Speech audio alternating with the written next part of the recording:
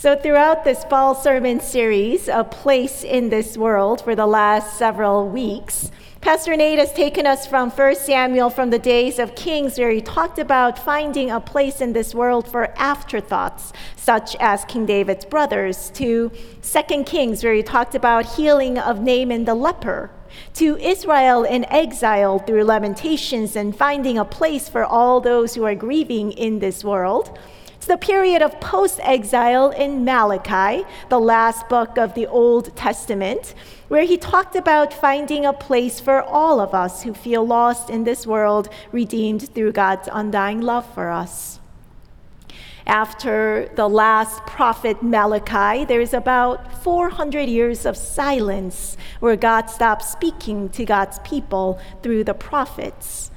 And that silence is finally broken when Jesus is born in Bethlehem. So today, we continue the series by following the arc of the Bible, transitioning into the New Testament, starting with the early stories of Jesus in the Gospels. Please join me in prayer. O Lord, open our eyes that we may see you. Open our ears that we may hear you. Open our hearts that we may feel you. Holy Spirit, come.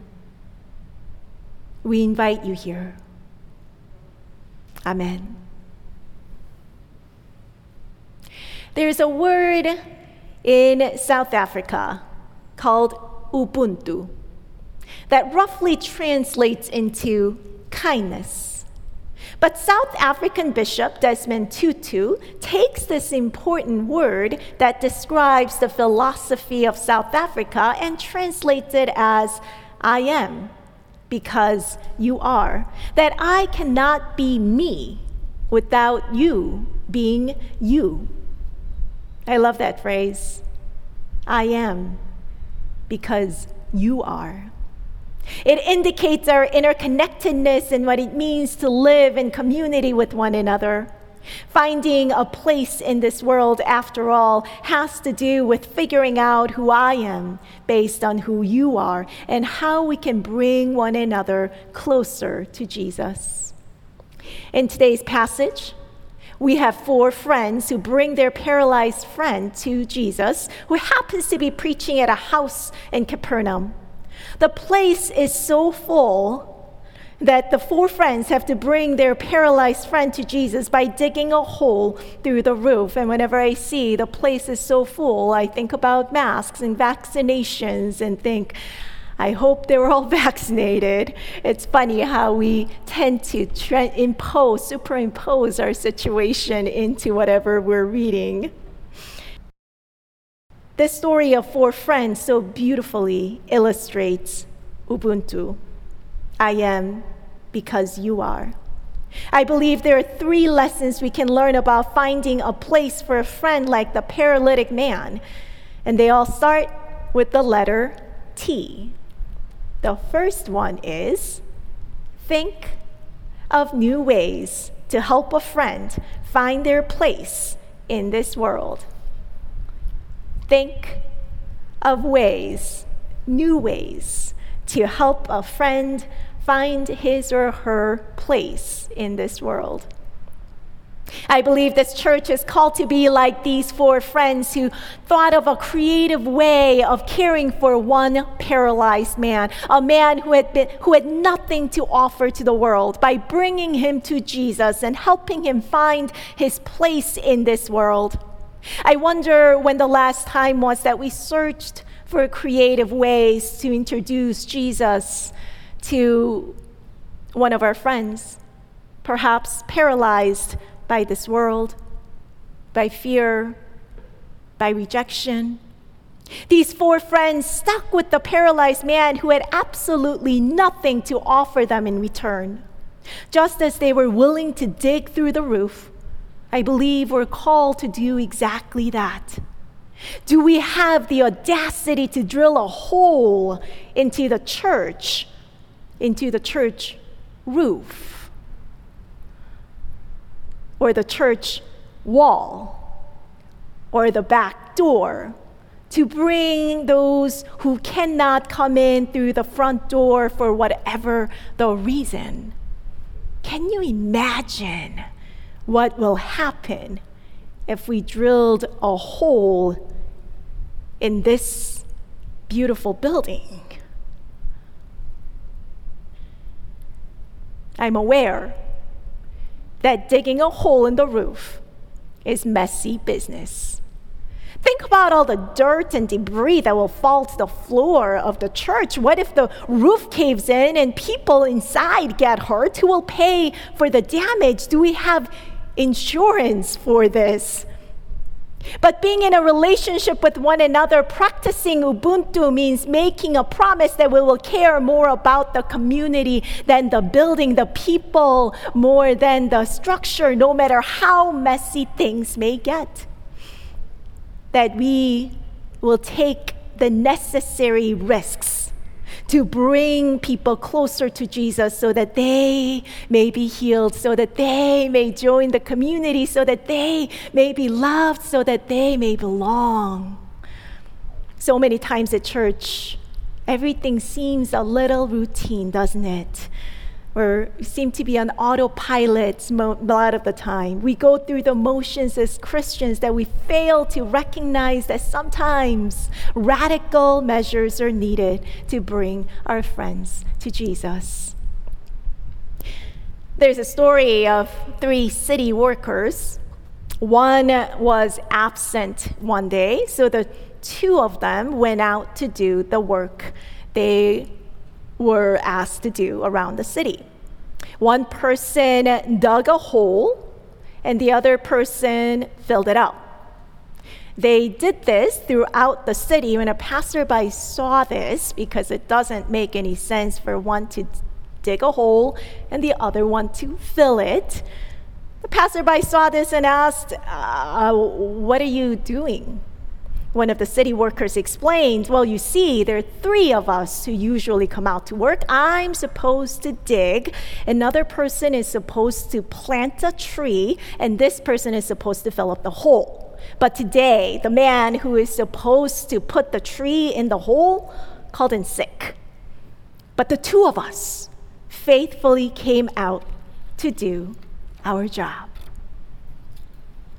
Unless we can think of new ways of practicing Ubuntu, we'll be doing what these 2 city workers were doing, digging up the hole and filling it up again and again.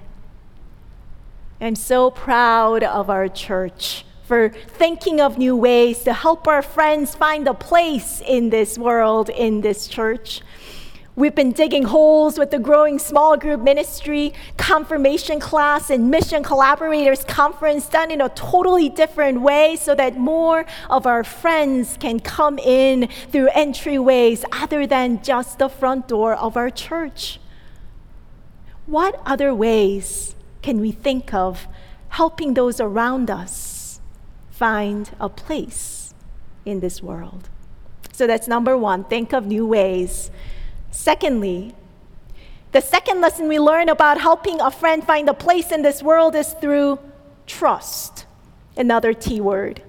It says in verse 5, when Jesus saw their faith, he said to the paralyzed man, "Son, your sins are forgiven." In the New Testament, faith, most of the time, doesn't mean belief.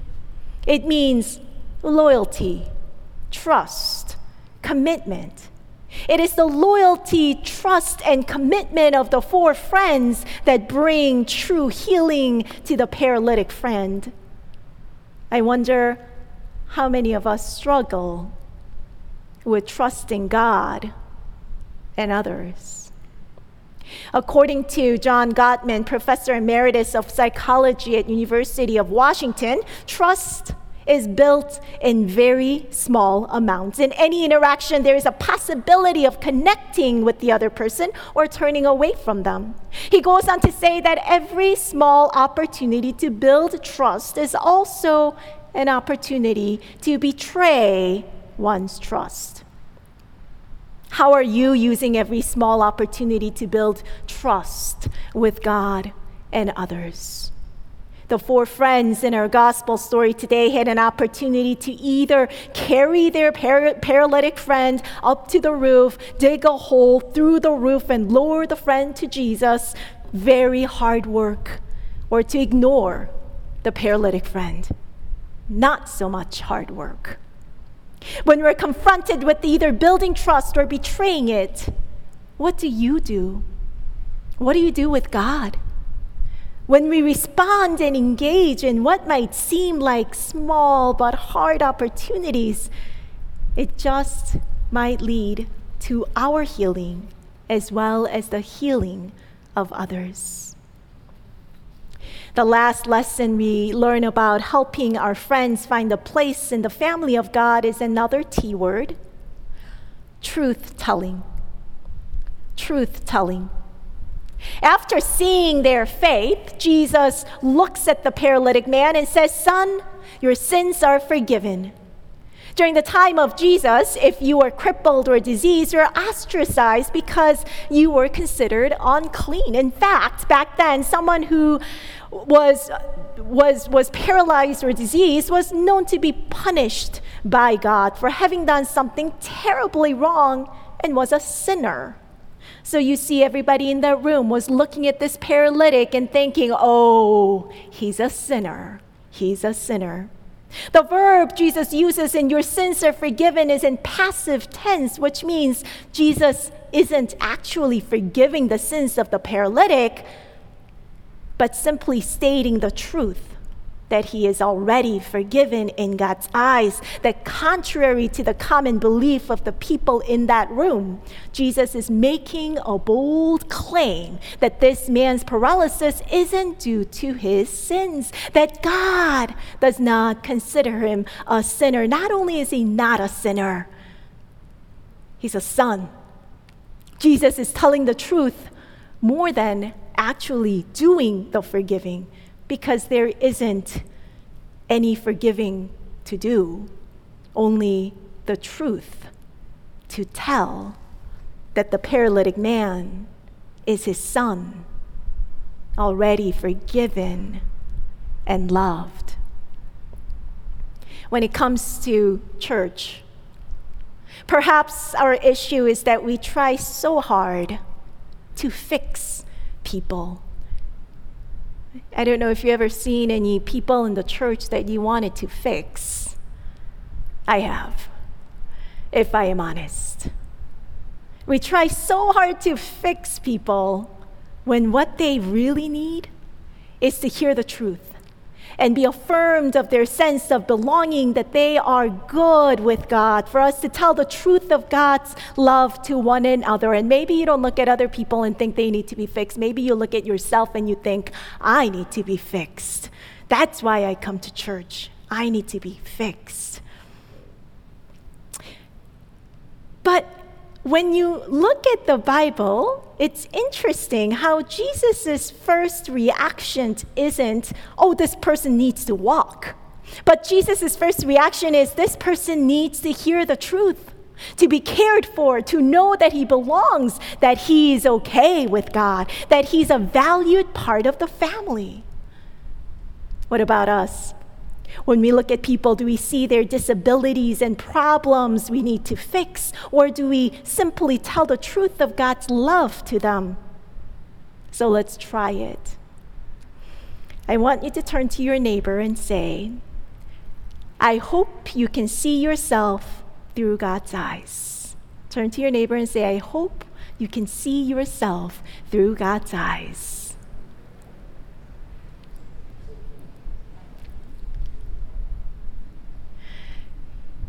And then I want you to say, "Forgiven and loved."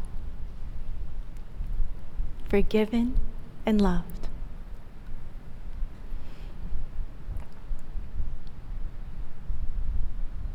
How did that make you feel? I hope each and every one of you can see yourselves and one another through God's eyes. Forgiven and loved. Finding your place in the world means telling the truth of how God sees us. through Jesus Christ. I heard a very moving story from Becca Stevens of Thistle Farms at our Mission Collaborators Conference earlier this month.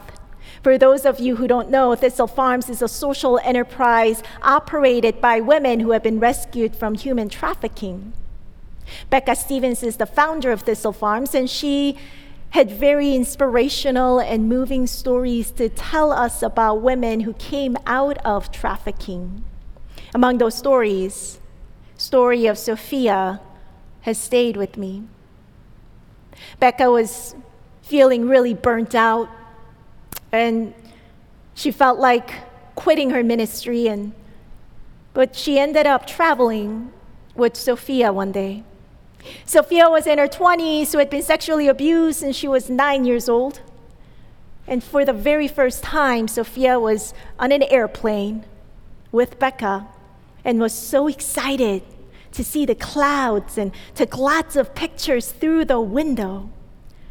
After a while, she rested her head on Becca's shoulder and said dreamily, "I never knew." Becca asked her what it was that she didn't know. Sophia responded, "I never knew that there was a sky above the clouds." Upon hearing this, Becca thought, "Yep, I'm good for at least 5 more years." That just did it for me. Friends, keep telling the truth. Truth that there is a sky above the clouds to those who need to hear it. And the truth is, God has been digging a hole in the roof for us from the very beginning so that we can find a place in this world and be closer to God. Things that we never ever expected happened because God loved us. The reason we can think of new ways, trust in God and others, and practice truth-telling is because God did that for us. God dug a hole in the roof when he called Moses, the murderer and stutterer, to go and free his people in Egypt. God dug a hole in the roof when he used Rahab, the harlot, to get the Israel spies out of Jericho so they could enter God's promised land. God dug a hole in the roof when he called a mere shepherd boy, David, to be the king of Israel. God dug a hole in the roof when God sent Jesus, God's one and only Son, to be one of us, so that we can have peace with God. Then Jesus dug a hole in the roof when he drank and ate with the sinners, when he raised Lazarus from the dead, when he carried the cross and died on the cross, and the curtain in the temple tore into 2 so that we can be brought to God. God dug a hole in the roof through Jesus when the stone was rolled away and he rose again from the dead so that we too may live. Then Peter dug a hole in the roof when he ate the unclean animals in his vision, when Philip baptized the Ethiopian eunuch, when Paul, the persecutor of Jesus' followers, became the martyr himself, when the greatest movement in the history of the world grew and grew through 12 uneducated men in Galilee so that we can be here together in this place today. All the things that shouldn't have happened in the Bible, all because God started digging a hole in the roof because God loved us and saw us for who we are, beloved children of God. Can we do the same for one another? Ubuntu. I am because you are, and we are because Jesus is, and we are because Jesus is. And just as the people who witnessed the paralytic man walk home with the mat in his hand that day, and they said, "We have never seen anything like this," and we say, "We have never seen anything like this." Amen.